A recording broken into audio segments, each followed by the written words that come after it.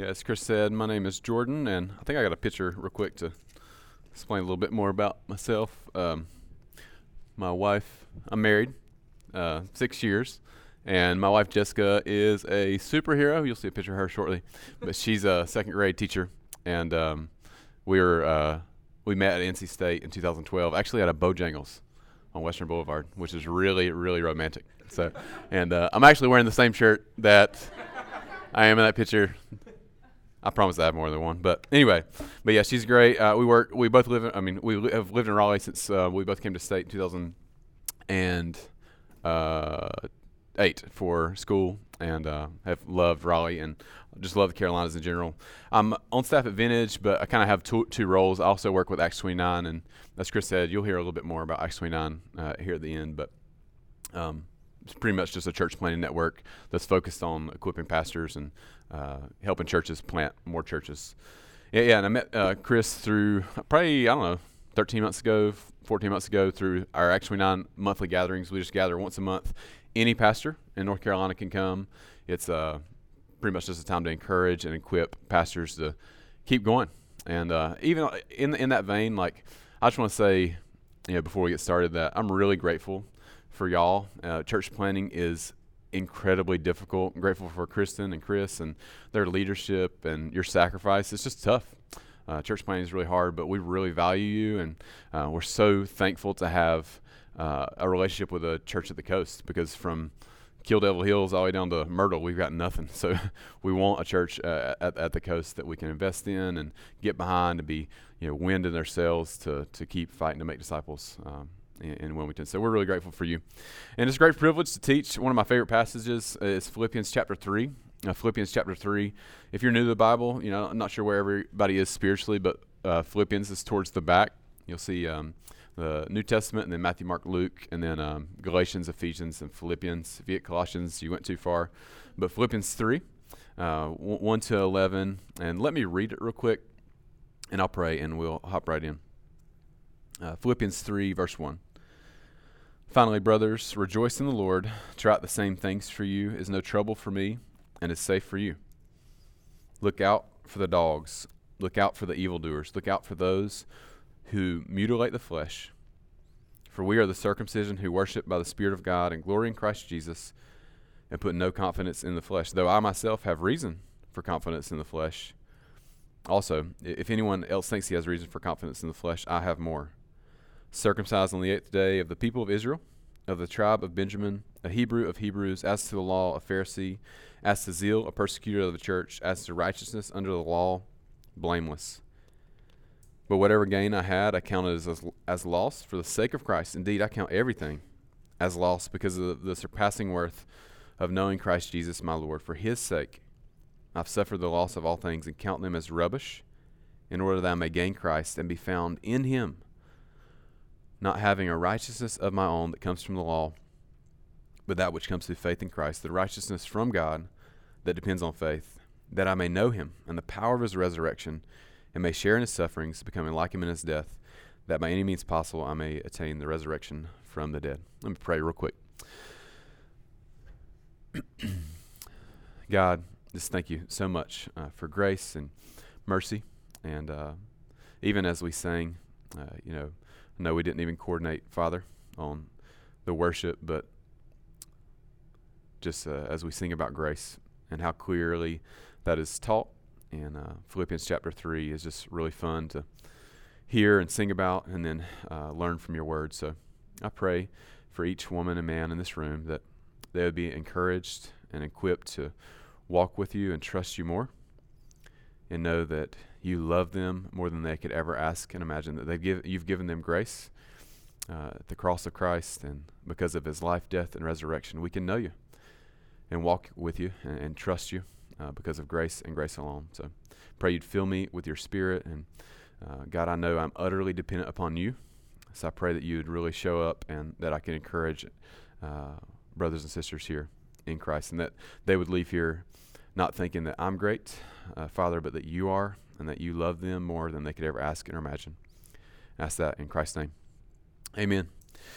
Well, one of my favorite portions of my job at Vintage is all the new people I get to meet with and rub shoulders with. It's actually one of the things I really love about church planning. Is kind of just the heart and the passion of evangelism, like as you're growing. And even coming from a campus ministry where every 4 years we lose leaders and have to kind of crank out new ones, you're just all the time meeting people, especially at the beginning of the school year with freshmen. And as I meet with people at Vintage or when I was on staff with Crew, wherever I'm at, I would always meet with people and in the first 5-10 minutes, if I don't know them, I try to get a glimpse into their theological beliefs, their worldview. And I'll always ask this really silly question, but it's a helpful question for me to know where they're at spiritually.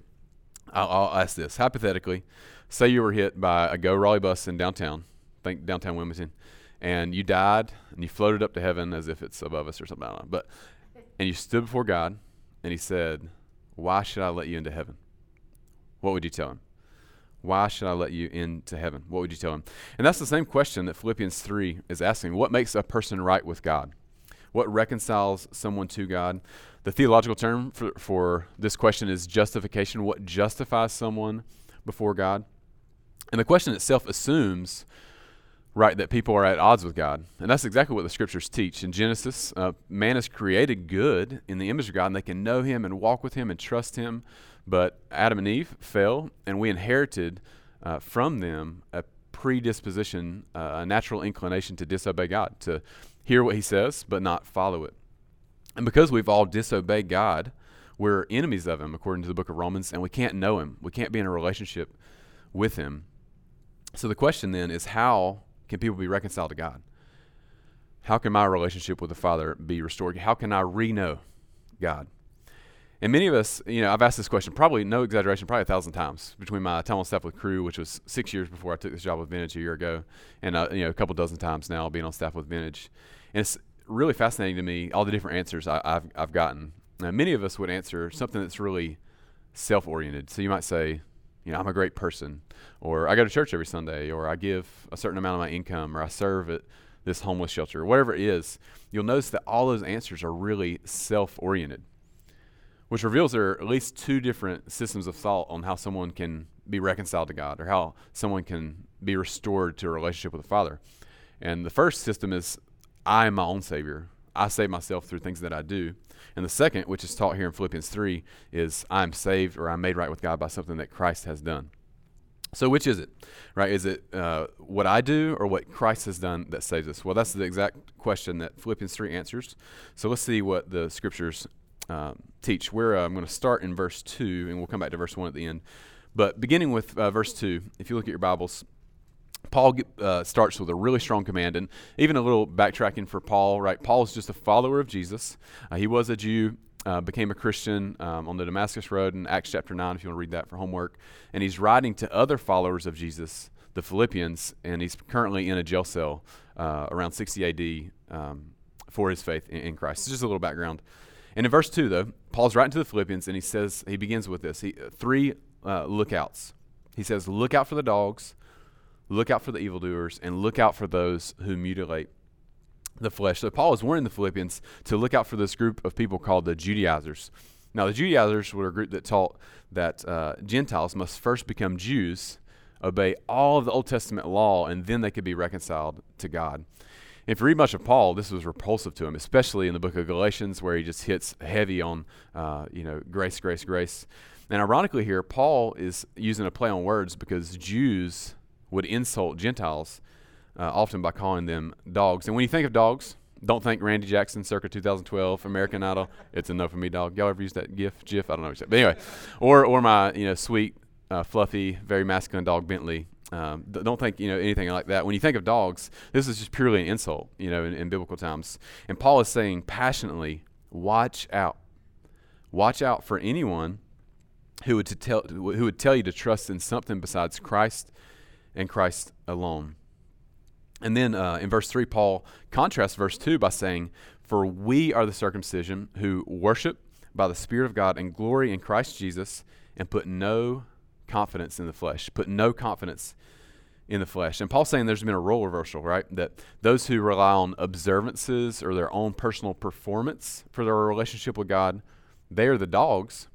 And those who have trust in Jesus, those are the true children of God, those who worship by the Spirit of God, who make much of Jesus, not ourselves, and who put no confidence in our works. Those are the true children of God. And if you look back at verse 4, if you look back at your Bibles, Paul says, though I myself have reason for confidence in the flesh. And when you see that phrase, confidence in the flesh, it's just confidence in yourself. If anyone thinks he has reason for confidence in the flesh, I have more.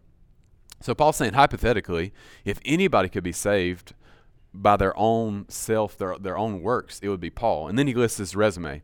Just like you'd turn in a resume for any job that you're applying for, Paul lists his resume in verses 5 and 6. He says, I was circumcised on the 8th day. I'm of the people of Israel. I'm of the tribe of Benjamin, a Hebrew of Hebrews. As to the law, a Pharisee. As to zeal, a persecutor of the church. As to righteousness under the law, blameless. So Paul lists multiple false confidences, false places that he could place his hope, the places that we could place our hope as well. He lists 7 specific things in verses 5 and 6, but for brevity this afternoon, I've grouped these into 3.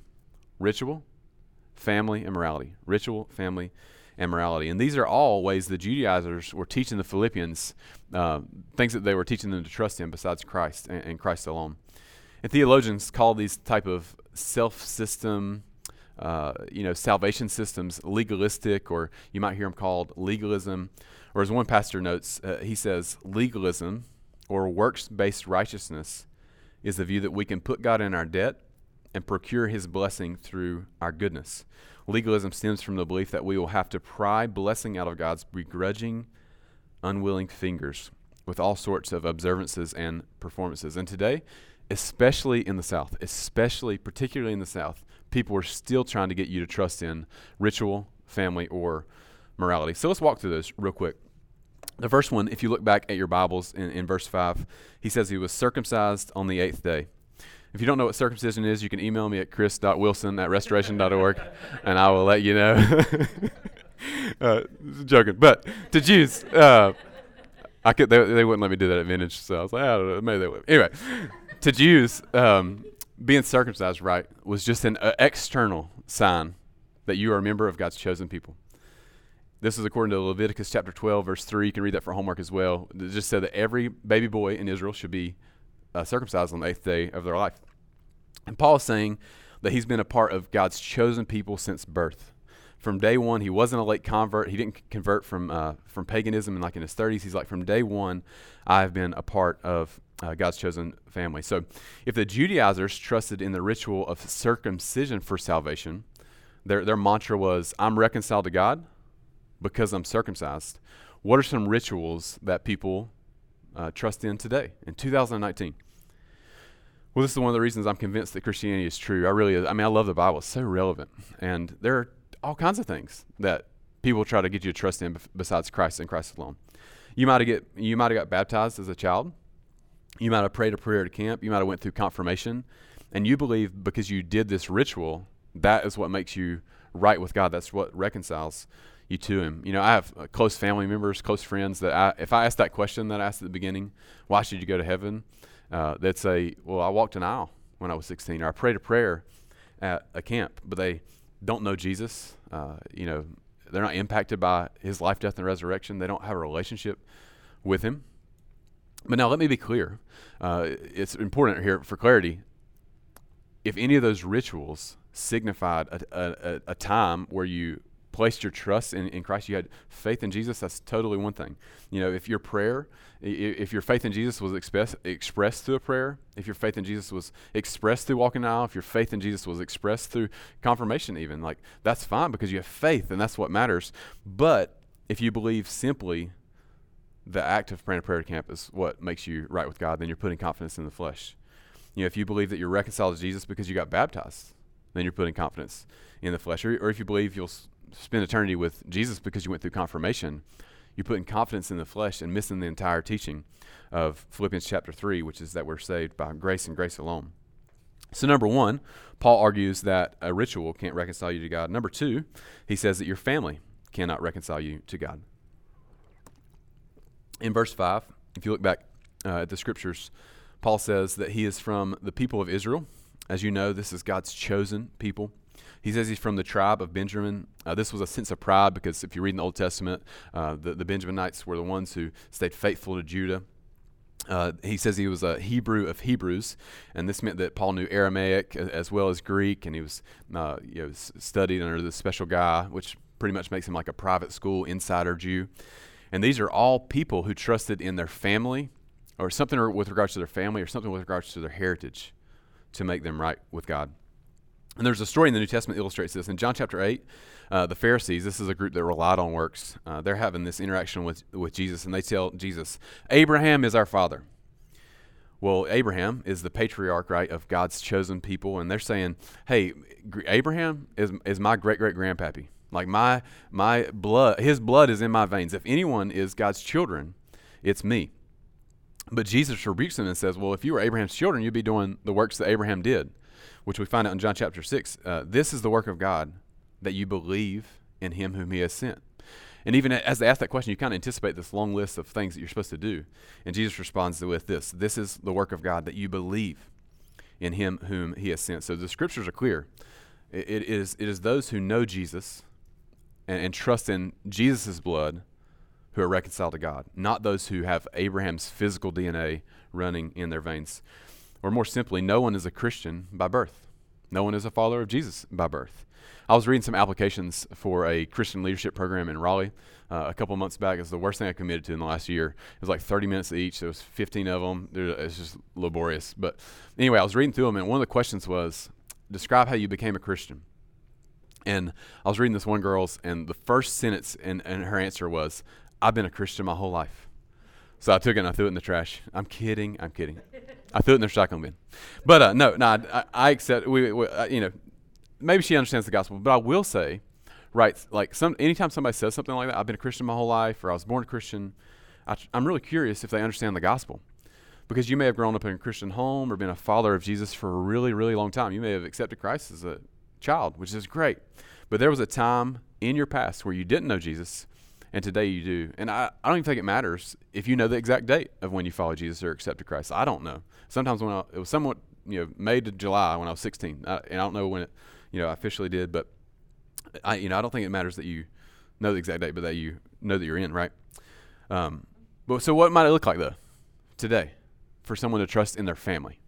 What might it look like for somebody? Well, I trust in my family for my salvation.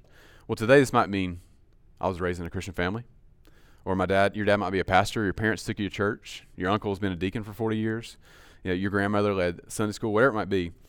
During my time on staff with Cru, this is so funny. At the beginning of the semester, you just meet thousands of students. Any student will meet with you. It's a little bizarre. They're like desperate for community, and you're like, I'll meet with you and talk to you. Y'all start at UNCW, like reach out.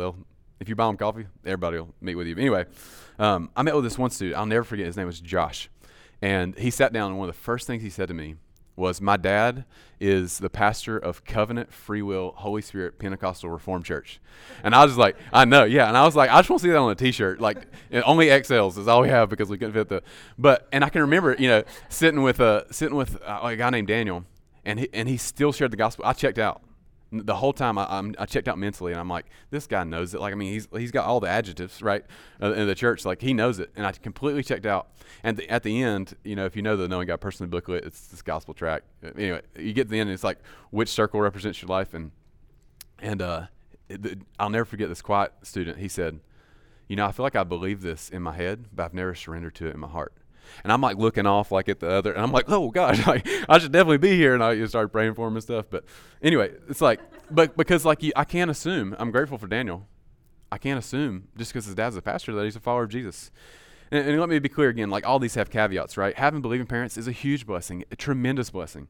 3 amazing women. They're not, or 2 of them aren't family members. Pam Petrie, Jackie Kaiser, and my grandmother. These simple women from Lenore, North Carolina, had a huge impact on my understanding of the gospel, which led me to follow Jesus. But I must understand that Pam's faith, Jackie's faith, my grandmother's faith can't save me. I must personally trust in Jesus. Or as John Stott way more eloquently put, God has no grandchildren, only children. God has no grandchildren, only children. So, number 1, a ritual can't make you right with God. Number 2, your family cannot reconcile you to God, verse 5. And lastly, our morality cannot reconcile us to God. Verse 5b and 6. Look back at your Bibles. He says, as to the law, a Pharisee. As to zeal, a persecutor of the church, and as to righteousness under the law, blameless. So Paul says he's a zealous, blameless religious leader. Pharisees, they were the top guys in Judaism. They were known for their strict adherence to Old Testament law. And they had taken the commandments of God in the Old Testament and actually added 613 pre-commandments, so they wouldn't even come close to breaking the actual commandments of God. And this is the key, though, and these are so prevalent in the South. They thought that God loved them because they followed the rules. And this false confidence, salvation through morality, in my experience, by God's grace, I get to share my faith a lot. I've got a lot of bandwidth in both of my previous job at Crew and now at Vintage to share my faith a ton. And this is the false confidence in the American South, salvation through morality. There's actually a sitcom about it. If you want to know what Americans believe, the vast majority watch The Good Place on Netflix tonight. Just the first episode. You don't have to invest any more than that. And it's this rating system, and it's just what they believe. But these people, they made up a set of rules and regulations that they believe would make them right with God. They go to church because they believe good people go to church, and because they go to church, God loves them. They'll give 10% of their income because they believe if I don't give 10% of my income, then God's going to smite me. And the problem with this, the problem with these people is that they are religious but not repentant. They are religious but not repentant. And there are huge issues, right, with thinking that you can be saved through morality. I mean, we could go the rest of the evening talking about issues with this, but the biggest one is that you're not nearly moral enough to merit salvation. People who think their morality will save them typically look really great on the outside, but inside they're utterly broken, more broken often than the ones that they are condemning. And Jesus comes, right, in Matthew chapter 5 and reveals a lot of this through the Sermon on the Mount. In Matthew chapter 5, Jesus says, you've heard it say, do not murder, which certainly means externally, don't murder one another. But then he says also, if you internally slander, hate, insult a brother, then you're guilty of murder. He does the same thing with adultery, right? He says, you've heard it said, thou shalt not commit adultery, which certainly is externally cheating on a spouse. But he says also it's internally for those, who have lusted in their heart. And in Jesus' courtroom, both actions were guilty of adultery. And the Pharisees thought that because they had all the external boxes checked off that they were in the clear. But Jesus is, one of the most harshest statements Jesus makes in the scriptures is in Matthew 23, verse 25, where he talks about this. And he says to the Pharisees, woe to you, scribes and Pharisees, hypocrites, for you clean the outside of the cup and the plate, but inside you are full of greed and self-indulgence. So to illustrate this, growing up, my entire family had Jeeps. My dad had a Jeep. My brother had a Jeep. My first car was a Jeep. There's my brother thinking he looks cool with the shirt off there in the back. And my dad had an awesome orange one. I mean, it's CJ5. But anyway, my cousins had Jeep. Everybody had Jeeps. And being from Western North Carolina, if it wasn't a sports season, you didn't have a lot to do. So we went mudding. I don't know. I know we got one Western North Carolina guy. But anyway, so if you know anything about Jeeps, they're awesome. You take the doors off, you're driving, it's fun, getting 3 miles per gallon. But, the other thing is, like, you just go, you go mudding, and then things break often, all the time, and it was getting really expensive. And my cousin had been mudding a lot, and his dad came to him. He's like, hey, you've got to stop doing this. I want you to take a 6-month break because it's getting too expensive. Different things were breaking. He's like, yeah, okay, Dad. But then one day it came a torrential downpour, and there was this huge mud hole off of Zach's Fork Road in Lenore, North Carolina, just massive. And he went through the mud hole, and there's mud everywhere. I mean, even his windshield wipers weren't helping. And I can remember him finishing. He was terrified. If my dad finds out I did this, nothing broke, but he just knew he was going to get in trouble. So he goes to the spray and wash or whatever, and he spends 45 minutes getting this thing immaculate. It looked like the first day he bought it. And he took it home, parked it in the driveway, and kind of walks in all arrogant, he got off with it. And I can remember his dad coming home, and for some reason, poor timing for my cousin, his dad had decided he was going to change the oil that day. So he comes home, he lifts the hood, and what does he see? There's mud everywhere, and I don't want to tell you the rest of the story from there. But the illustration is he was trusting in the external cleanliness, right, of his Jeep to shield him from the wrath of his father. And often the people who trust in morality for their salvation are doing the same. They're trusting in their external cleanliness to shield them from God's wrath. But the problem with God, I could probably word that better, but is that he sees he sees the inside of the Jeep and the outside, right? He sees both, and we need forgiveness for both. And the scriptures are clear. Even if we could potentially what was that? Whistle, yeah. Even if we could potentially, keep some of the internal and some of the external laws, like James 2:10 says, "For whoever keeps the whole law yet fails at one point has become accountable for all of it." So, the point here is you just can't be reconciled to God through your obedience because you're not perfect enough. You're not perfect at all. Now, cultural Christians are guilty of this, and people in the South especially are guilty of this. But I also want to say, like followers of Jesus, myself included, can be guilty of slipping into this, this thinking that God loves me because of the things that I do. I'll tell you a story about that as well. My wife Jessica and I don't have any biological children, but we've been doing foster care over the last 2 years, and we have no kids in the house. And then one weekend we had 2 kids in the house, and it was just nuts. I know if you're a mom here, that's like par for the course, but for us it was like just out of the norm. And I can remember one weekend just being really rough. I thought about even playing a video of one of the girls screaming. That probably wouldn't be appropriate. But anyway, and so it was really, really a crazy weekend. And I had a big event the next morning, Saturday night, next morning at Vintage. And I can remember getting on my knees, and I was praying something like this, like, God, I have like this huge event tomorrow, and I haven't had enough or as much time as I'd anticipated to prep and prepare. And I just really, God, I pray that you'd really, really make this go well tomorrow for your glory. And I tagged on this little line at the end. I was like, I have been doing orphan care all weekend. And it was kind of like this, whoa, moment for me, because I was like, I'm praying as if I can procure God's blessing through orphan care. And God doesn't want hearts that obey him in order to get something from him. God doesn't want hearts that obey him in order to get something from him. He wants people that just love him. And again, we cannot conjure up blessing through our obedience. We can't. I can't put God in my debt through 72 hours of orphan care. Now, I will say, again, for clarity, there's caveats to all these. Are there blessings? Are there benefits to obeying God? Absolutely.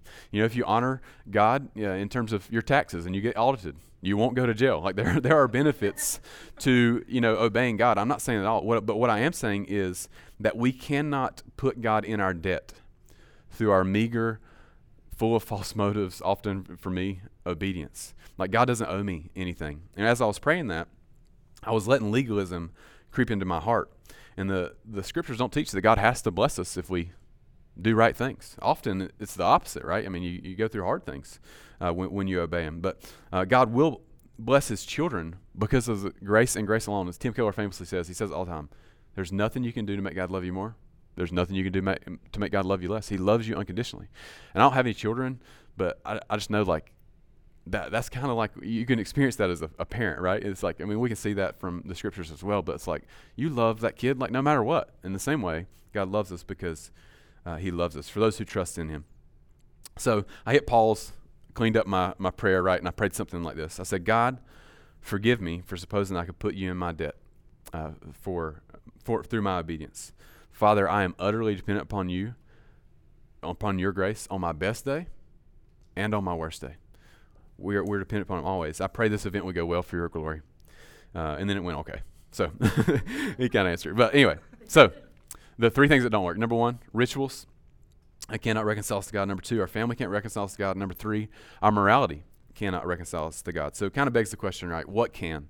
If we're separated from Jesus, we cannot know him personally. None of these things will work. What's the solution? How can our relationship with the Father be restored? Well, that's exactly what verse 7 to 9 says. He says, but whatever gain I had, I counted as a loss because of the surpassing worth, but whatever gain I had, I counted as a loss for the sake of Christ. Indeed, verse 8, I count everything as a loss because of the surpassing worth of knowing Christ Jesus my Lord. For his sake, I've suffered the loss of all things and count them as rubbish in order that I may gain Christ. And listen to this. Listen to verse 9. And be found in him. Listen. Not having a righteousness of my own that comes through the law, but that which comes through faith in Christ, the righteousness from God that depends on faith. So Paul reminds the Philippians that there is one safe place to put your hope. There's one safe place to put your confidence, and that is in Christ and Christ alone. Paul says that we should repent. Now, this is just a theological word for turning, and turn from trusting in our work to reconcile us to God, and instead trust in Christ's work to reconcile us to God. Look at verse 9 again. He says, I want to be found in him, not in myself. Paul is saying, I know I have to be found in Jesus, not in Paul, because Paul is unable to save himself. On my best day, right, I cannot perfectly obey God. I desperately need the righteousness of another, which is exactly what verse 9 says. Right, in verse 9, if you look again, he says, not having a righteousness of my own that comes from the law, but that which comes through faith in Christ, the righteousness from God. Or more simply put, Paul's just beating home the theological truth that salvation is received, not earned. That salvation is received, not earned. Salvation is not through something that you do, but something that Jesus has done.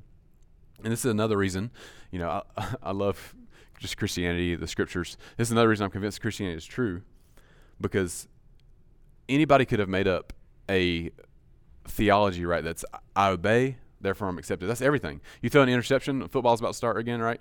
The quarterback will be benched. If you have several, quarters, at work where you have poor sales, you'll get fired. It's just the way our life works. Like, we do the right things, then there's approval. But Jesus comes, right, and he flips this completely on its head. Jesus comes and he teaches the complete opposite. He says that none of us have obeyed God perfectly. And since God is just and we've disobeyed an infinitely holy God, he should and will punish us, right? I mean, if I'm going back to Raleigh tonight on I-40, if I'm going 90 and a 70 and I get pulled over, and as the police woman, approaches the car door, if she's just, right, I know I'm going to get hammered with a ticket. But sometimes, like, we take those things truths and we look at God and we just assume he'll let everybody off, right? But he's just and we are guilty. So there's no hope for us to be reconciled to God on our own unless there's a substitute, right? And that's where Jesus comes in. He lives the perfect life. He always obeys the Father. He never disobeys God. And then the one who deserves to live forever dies for us. And then he resurrects to prove that he was God, that he has the authority to forgive us.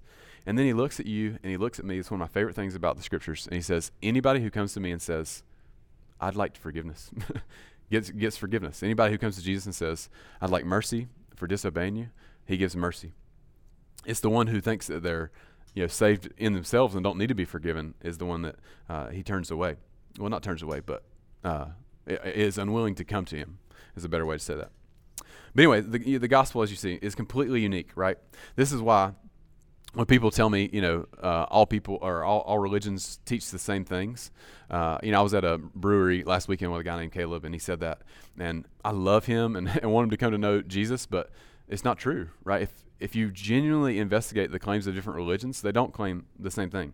Every other world religion, stealing this again from Keller, says, I obey, therefore I'm accepted. But Christianity comes and says, you're freely accepted on account of what Christ has done, therefore follow him, therefore trust him. Just the song that we just sang, 'tis so sweet to trust in Jesus, which will lead to, in verse 10 and 11, if we read verse 10 and 11, that I may know him, and the power of his resurrection, and may share in his sufferings, becoming like him in his death, that by any means possible I may attain the resurrection of the dead. So Paul's saying, if you understand grace, this, I'm freely accepted, therefore I obey, you'll grow. It's just a natural byproduct, like fire and smoke. You'll mature in Christ. You see, Philippians 3 doesn't tell us that we shouldn't obey. That's one thing you could mishear me this evening. Philippians 3 isn't telling you that you shouldn't obey. It's telling you why you should. Philippians 3 isn't telling you that you should not obey God. It's telling you why you should. You should obey God because you love him and you're blown away by grace. And if you look at the cross and if it's really true that Christ died for me, that's unbelievable. He never disobeyed God. He never sinned. And he died for me. Like, man, I love him. This is amazing. So I want to follow him. Or as Luther, famously said, faith alone saves, but saving faith is never alone. Faith alone saves, but saving faith is never alone. Or more simply, Jesus says in John 14:15, if you love me, you'll keep my commandments. And in the South, we flip that, don't we? Like, interview your neighbors. They'll say, if you keep my commandments, then I'll love you. But that's not God's orientation towards us, right? None of us have obeyed him. And he was crucified for that. He rose again, proving that he was God. And he says, I love you unconditionally. Now follow me. So number one, a ritual cannot reconcile you to God. Number two, your family cannot reconcile you to God. Number three, your morality cannot reconcile you to God. And number four, faith and trust in Jesus and his perfect life and death and resurrection is the only thing that can reconcile you to him. So that question that we asked at the very beginning, if you got hit by a bus, stood before God, he asked you, why should I let you in? The only safe answer is because I have faith and trust in Jesus. So to wrap up, so what? What difference does this make Monday morning? I always love talking about this because Christianity works. It changes us. So the primary question is, where will you rest? Where will you rest? In your work or in Christ's work? So if you're a doubter or seeker here, or somebody who's unsure if Christianity is true, God wants you to understand that to be reconciled to him, all you have to do is turn to him and trust in him.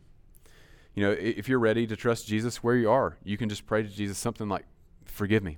I have faith in you. I trust in you. I want to follow you.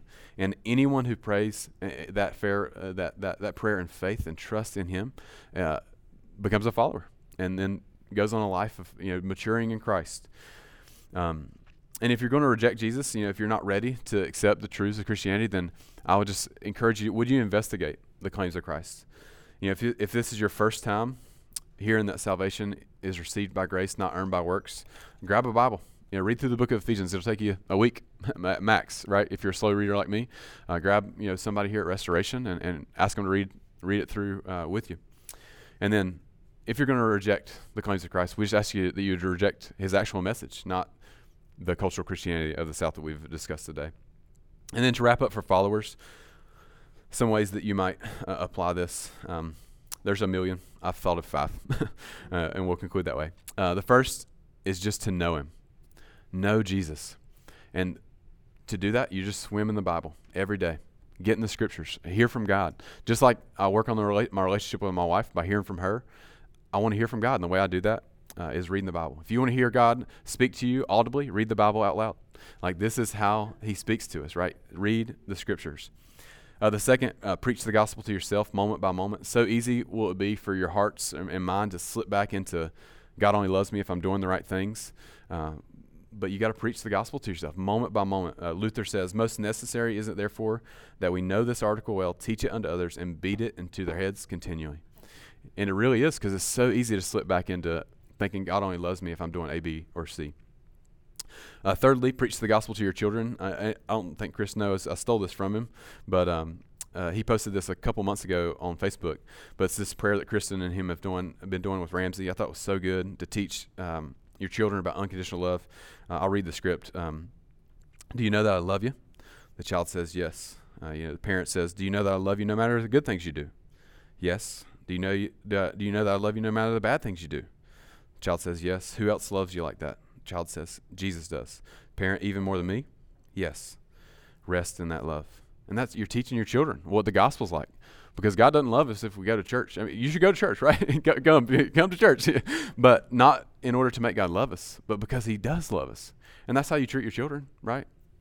And how much more does God treat us like that? Fourthly, hold the gospel out to your neighbor.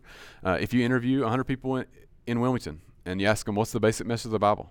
They'll say some version of works, right? The mantra I've heard from an older man one time, he said, most people think Christianity is don't drink, smoke, or chew, or date girls that do, right? It's just not the truth, right? It's like, no, Christ has done everything. Love him, but they don't know that, so they're rejecting a set of beliefs that's not the gospel. And then lastly, how God has treated you, image that in Jesus, image that to others. Because God's been unbelievably generous, be generous, right? Should you give? Absolutely, but not because giving makes God love you, but because he loved you radically. Come to church. Should you be brought in here? Absolutely. Come to church, but not because coming to church makes God love you, but because he does love you. And this is where you get to learn and grow and walk with him. And then lastly, since God has forgiven you a massive debt, maybe you could initiate a conversation with someone that you need to forgive. And again, these are only 5 ways. There's 8 million ways that we can apply this. But in summary, there's nothing you can do to merit God's love, restoration. There's nothing. He's done everything necessary. He's given you his love freely. As a response to that, radically obey him. Let me pray.